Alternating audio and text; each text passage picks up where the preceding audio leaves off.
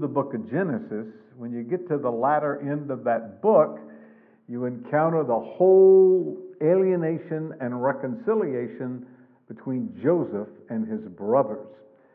So that's what we've been doing. We've encountered that, and it goes chapter after chapter after chapter. There's several chapters on the subject of this reconciliation. But there are insights into each episode of this reconciliation that applies beyond their situation to ours. So what we're going to do is look at the next episode in the ongoing saga of Joseph being reconciled to his brothers. Now you recall the story. They sold him into slavery. He ends up in Egypt, and as you know, he ends up in jail, and from there, from prison, he ends up the prime minister, vice president, second in charge in all of Egypt. And then there is a famine, and so his brothers are sent by his father to Egypt to get food, and he recognizes them, but they don't recognize him. So he finds out, he has them tell the story, he asks questions, and knows that only 10 of the brothers came, and one has been left back with the father, namely Benjamin. So he tells them, I'm going to keep Benjamin. I know he kept Simeon until you bring Benjamin down here. That was the deal. Now, we've already looked at that episode, and sure enough, they go back, and the father at first would not let them take Benjamin back to Egypt. So famine got severe, which is the very word the scripture uses, and when it got severe, he finally conceded and said, all right, you can take Benjamin. So they go back and they take Benjamin with them. Now what that does in the overall scheme of the reconciling them is Joseph has made them demonstrate that they are trustworthy, that they can be trusted, because he didn't trust them. I mean, they sold him into slavery. But there's more to the story. So the question becomes, what else does there need to be for there to be reconciliation? If there's going to be complete reconciliation between these much divided parties, what else has to happen? And that is given to us in Genesis chapter 44. Keep in mind that as we open the story, these brothers have demonstrated their trustworthiness.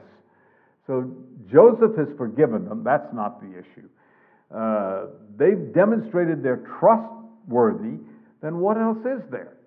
Well, let's look at Genesis chapter 44, verse 1. Genesis 44, verse 1.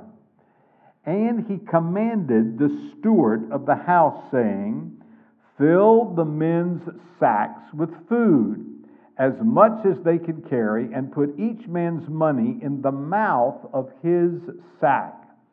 And put my cup, the silver cup, in the mouth of the sack of the youngest, that's Benjamin, and his grain money. So he, that is the steward, did according to the word that Joseph had spoken. As soon as the morning dawned, the men were sent away, and their donkeys. Now let's pause for just a second. The last episode ended with them having a banquet. The banquet is ended, and after the banquet is over, Joseph says to his steward, I want you to give them as much grain as they can possibly carry back on their donkeys. And then I want you to put the money that they paid for the grain back into the saddlebags. And I want you to take this cup of mine, and I want you to put it in the sack of the youngest. The youngest was Benjamin. I want you to put that special cup in his sack. And so, this simply tells us he did that. And they departed. They were going back to Canaan with food, money, and a cup. A cup that they shouldn't have had possession of, not to mention the money. So the question is, what is going on? What is he doing now? He's already made them demonstrate that they're trustworthy. What's this one about? Why is he going through this again? And the answer seems to be that he is now set Benjamin up to be the thief. And as we will see in a minute, he's going to send the steward after them, and Benjamin's going to be caught. He's plotting against them. This is a conspiracy. But the nature of the conspiracy is to see, will they stick up for Benjamin? Will they have compassion on Benjamin? Or will they just say, let him go? Take him back. He was the thief. Then take him back and throw him in prison and we'll go on. Which is what they did to him. Remember? So, what's going on here is this is another test. So now the question is, how do they respond to this test? So these opening 3 verses just tell us about the conspiracy, which revolves around the cup, this silver cup. We'll get the significance of it in a minute. The next set of verses tell us about the brothers being confronted. So let's pick up the story at verse 4.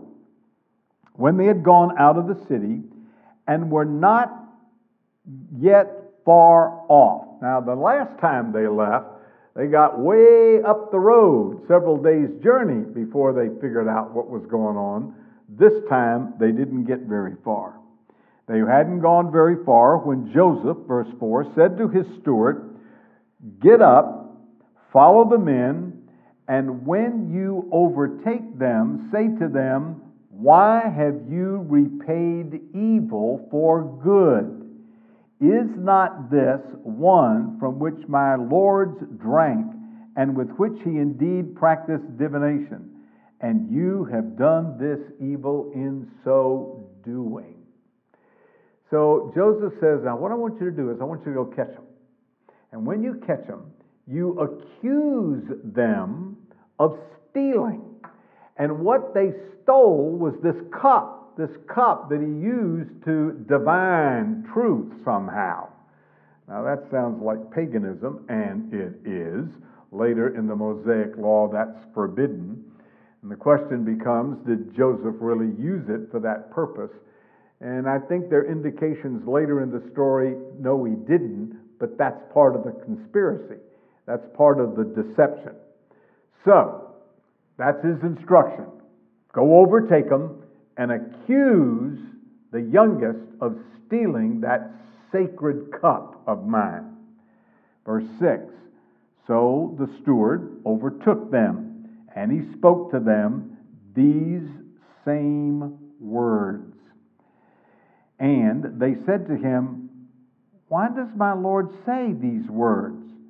Far be it from us that your servant would do such a thing. Look, we brought back to you from the land of Canaan the money which we found in the mouth of our sacks. How then could we steal silver or gold from your Lord's house? And whosoever of your servants is found," meaning found to have taken the cup, "let him die, and we also will be my Lord's slaves." They are so sure that none of them took the cup, that they're indignant. They are confident. And so they say, "Look, you search all of us. None of us have this cup. And if someone did take it, whoever took it, that person dies. And the rest of us will all become slaves." By the way, have we heard this story before in the book of Genesis? Remember who else did this?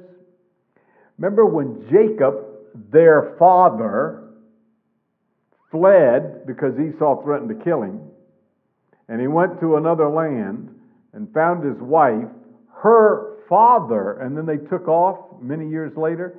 Her father planted the same kind of thing. Remember that story? Okay, history repeats itself. That same kind of thing is happening. But they make this incredible declaration that whoever stole that cup, then kill him. And if any one of us did it, the rest of us will become your slave. They are that confident that none of them took the cup. Verse 10. And he said, now also let it be according to your words. He with whom it is found shall be my slave, and you shall be blameless. Now the steward is speaking, and he says, now wait a minute, let's don't get too hasty. I tell you what, if we find the cup, then instead of killing the guilty party, and that's all we want, then it'll be according to your words, but you will be blameless. We won't blame the rest of you, we'll just blame the one who is guilty. We only want him. Now this is the test.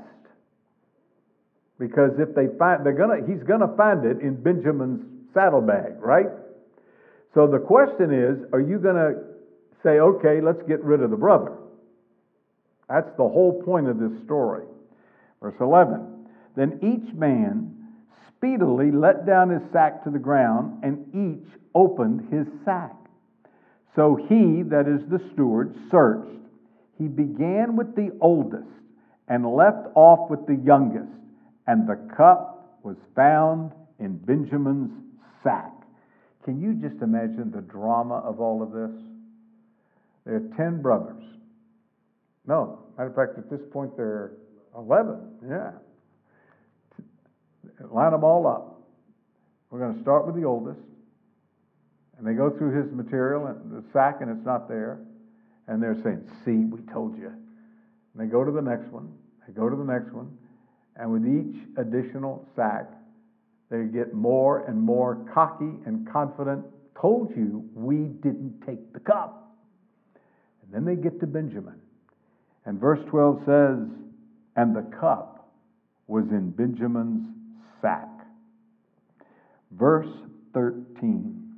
Then they tore their clothes, and each man loaded the donkey and returned to the city. So Judah and his brothers came to Joseph's house, and he was still there, and they fell down before him on the ground. These folks are in agony. I mean, they promised their father Jacob they would bring Benjamin back. And now Benjamin has been set up to be a thief. And the great question is, are you going to stick by your brother, because you didn't stick by me, meaning Joseph, or are you going to desert him? So this is the turning point of the story. They tore their clothes. In the ancient world, that was a sign of grief, bereavement, agony. I mean, they are just cut to the heart. They are just terrified that they're not going to be able to take Benjamin back. So they go back to the city and they throw themselves down before Joseph.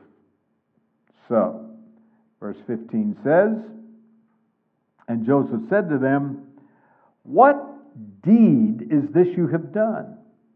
Did you not know that such a man as I can certainly practice divination? Now, he says, didn't you know they think he's an Egyptian and that all of them did this kind of thing. Don't you know I can do that? Now, apparently, he didn't need the cup to do it because he's implying he did it without the cup. And so it's this verse that leads many to conclude that he really didn't do it at all.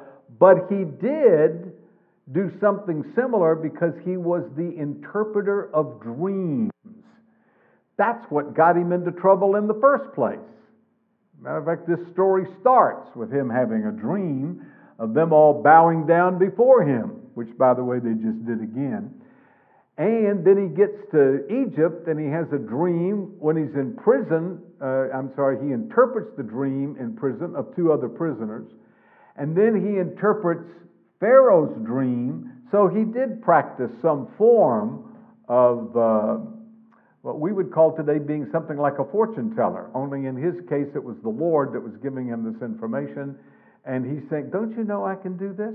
Why would you take my cup? I would know who had it.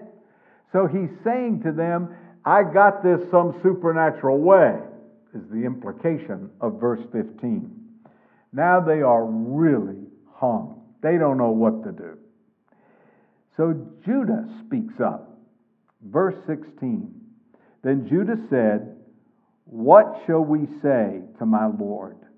What shall we speak? Or how shall we clear ourselves? God has found out the iniquity of your servants. Here we are, my Lord's slaves, both we and he also with whom the cup was found. Now, a couple of observations which are very important to understanding the story. They say God has found us out.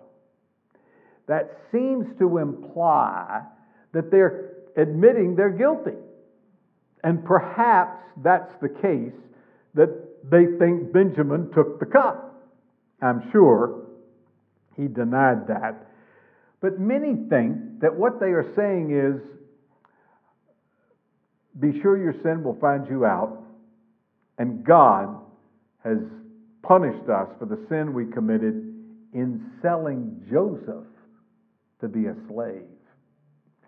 So maybe the chickens have come home to roost kind of thing. Maybe what they are acknowledging is we committed this sin long ago and the Lord is disciplining us because of that sin. But here's what's significant. Again, the crux of the story. So they say, here we are, verse 16, my Lord's slaves. And here's the critical part. Both we and he with whom the cup was found. So what are they doing? They are demonstrating their loyalty to their brother. And that is what this story is all about. This is critical. These are changed people. They sold Joseph. He became a slave. They sold him into slavery. And now, whatever, they are transformed into people that are not going to do that with Benjamin. They are going to stick by him. They're going to be loyal to him. And that, I submit to you, is what Joseph wanted to hear. But in the meantime, they got to get out of the bind they're in. So let's pick up the rest of the story, beginning with verse 17. But he said, that is, Judah said to Joseph, far be it from me that I should do so.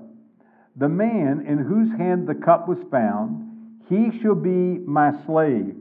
And as for you, go up in peace to your father. I got this backwards. It's not Judah speaking to Joseph. It's Joseph speaking to them.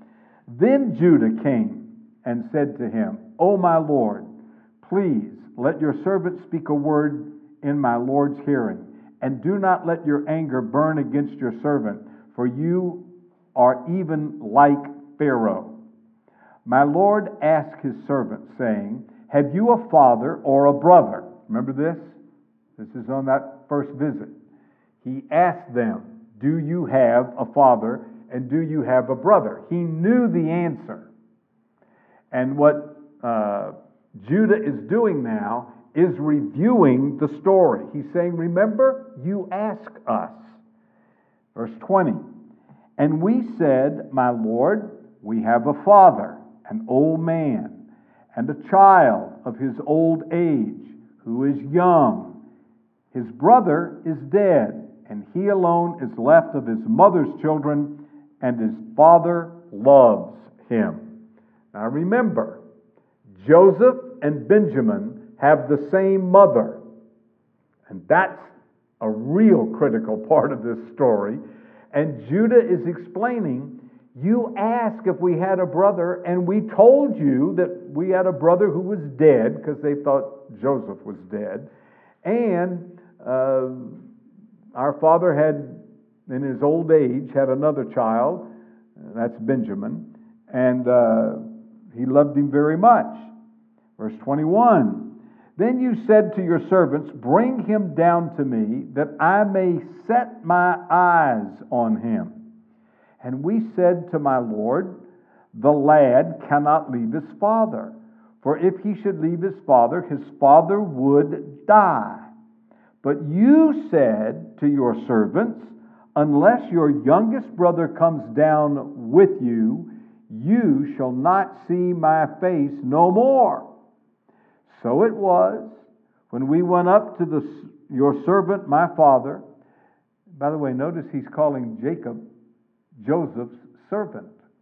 Wasn't that the original dream he had, that they would all bow down to him? At any rate, verse 24 says, And it was that when we went up to your servant, my father, that we told him the words of my Lord. We told him what you said. And the father said, Go back and buy a little food. But we said, We cannot go down if our younger brother is not with us. Then we will go down, for we may not see the man's face unless our youngest brother is with us. Then your servant, my father, said to us, We know that my wife bore me 2 sons, and the one went out from me. And I said, Surely he is torn to pieces, and I have not seen him since. But if you take the one also from me, and calamity fall to him, you shall bring down my gray hair with sorrow to the grave. In other words, if I lose this son, Benjamin, it'll kill me. I'll die. He has said that before, by the way. Judah is now just reporting what he said. Verse 30, Now therefore, when I came to your servant, my father, and the lad is not with us, since my life is bound up in the lad's hand, it will happen, when he sees that the lad is not with me, that he will die. So your servant will bring down the gray hair of your servant, our father, with sorrow to the grave. For your servant became surety for the lad to my father, saying, If I do not bring him back to you, then I shall bear the blame before my father forever. So, by the way, this is the longest speech in all the book of Genesis. And what this speech is simply doing is, frankly, reviewing everything that happened, most of what Joseph already knew. But what is really going on that's significant is that Judah is demonstrating his loyalty to his brother Benjamin. And that is what Joseph needed to see. He needed to see that these brothers would stick by their brother Benjamin. Now let's go back to the beginning of the story. They were jealous. They were envious. They were angry. And what Joseph needs to see is that they have dealt with that issue. Now keep in mind, in the whole story in Genesis, they have demonstrated their trustworthiness, but there's something else they needed to do. And that is to see that they dealt with the real problem. They might have been willing to bring him back just because they wanted the food. Remember that? This whole thing is about food and a famine. So what they need to do is demonstrate that they've dealt with the root problem, which is their jealousy and envy of their brother. And so he's using Benjamin as the test case.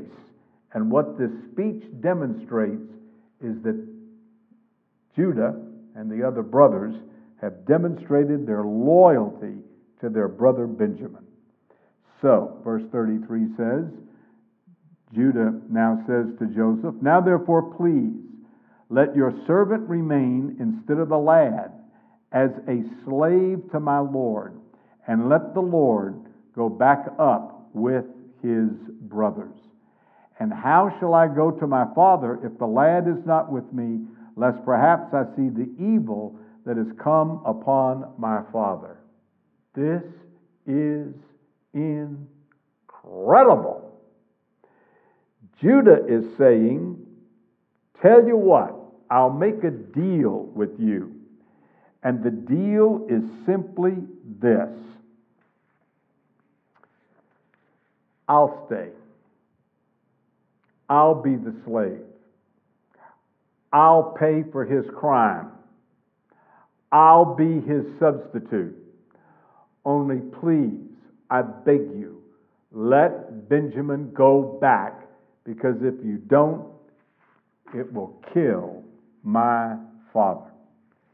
So this thoroughly demonstrates that Judah was a transformed man. One author has said, the supreme proof of Judah's repentance and the moral high point of his career was his willingness to trade places with Benjamin and remain in Egypt as a slave.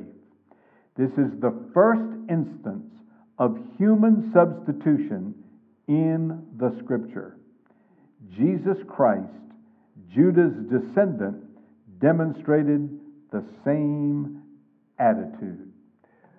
He not only has now demonstrated his trustworthiness, he's now demonstrated his loyalty to the point that he would take Benjamin's place and take the punishment for the crime that supposedly Benjamin committed but didn't, just so he could send Benjamin back to his father.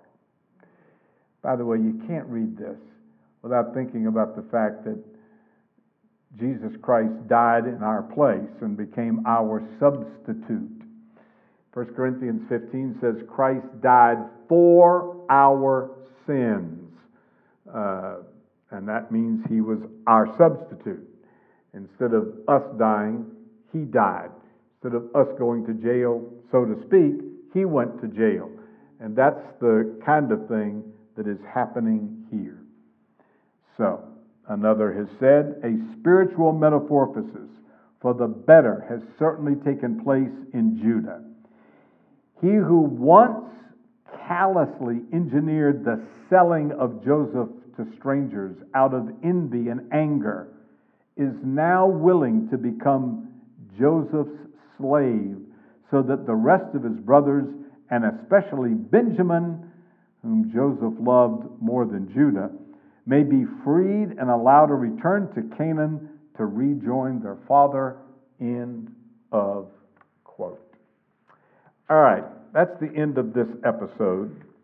There is more to come, but just this episode teaches us a very critical little point in the subject of reconciliation. I don't know of another passage of Scripture that gives as much detail about the reconciliation of two alienated parties as this. This goes on for chapter after chapter and won't be concluded till the next chapter. But what's the point of this chapter?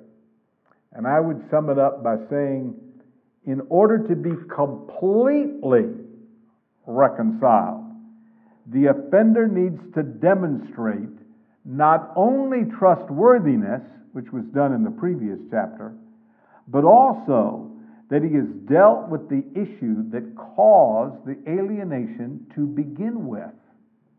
The spiritual cause, which was the jealousy and the envy and the disloyalty to a brother.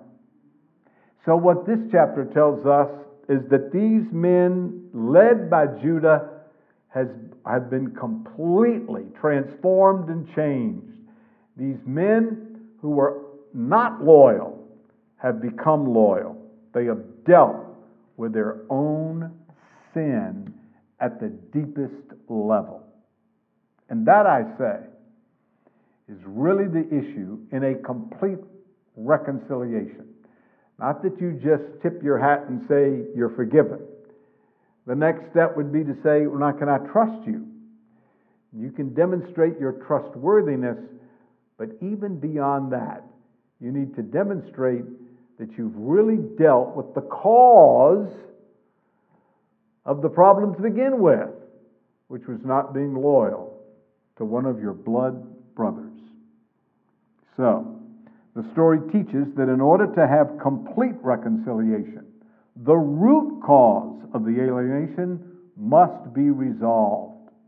One author put it like this: Joseph next tested his brother's loyalty to Benjamin by framing Benjamin and charging him with stealing Joseph's cup. These events prompted the brothers to acknowledge that God was punishing them for the treatment of Joseph many years earlier. Judah's plea for Benjamin voiced the genuineness of the brothers' loyalty to Benjamin. It contrasts with the former disloyalty to Joseph. I thought that statement by one commentator really put its finger on the pulse of this chapter. That it just throughout is an illustration of their now loyalty to their brother. Another said, in the final and great test, the brothers thus demonstrated that they had changed, that they were repentant over the sin against their brother. There was now concern for the father and self-sacrificing love for the half-brother, namely Benjamin. So someone has pointed out, if believers have been envious and hateful of others in the past, then God might have to put them through stressful situations to make them realize how much they must do for their fellow brothers to prevent great evil in the family of God. So, one more time, to be completely reconciled, you got to deal with the root problem. And the root problem in this case was disloyalty versus loyalty. And that they did by willing to take Benjamin's place. Now, as we've gone through Genesis, I have repeatedly said that in order to get the full benefit of this story, you need to see it in the context of the book. Have you heard me say that? I have, throughout this explanation, repeatedly gone to outside the chapter to explain what happened before this chapter. But what I want to do before I close is put this story in the context of the book of Genesis in light of what will happen. Now, what I'm about to tell you is not often understood.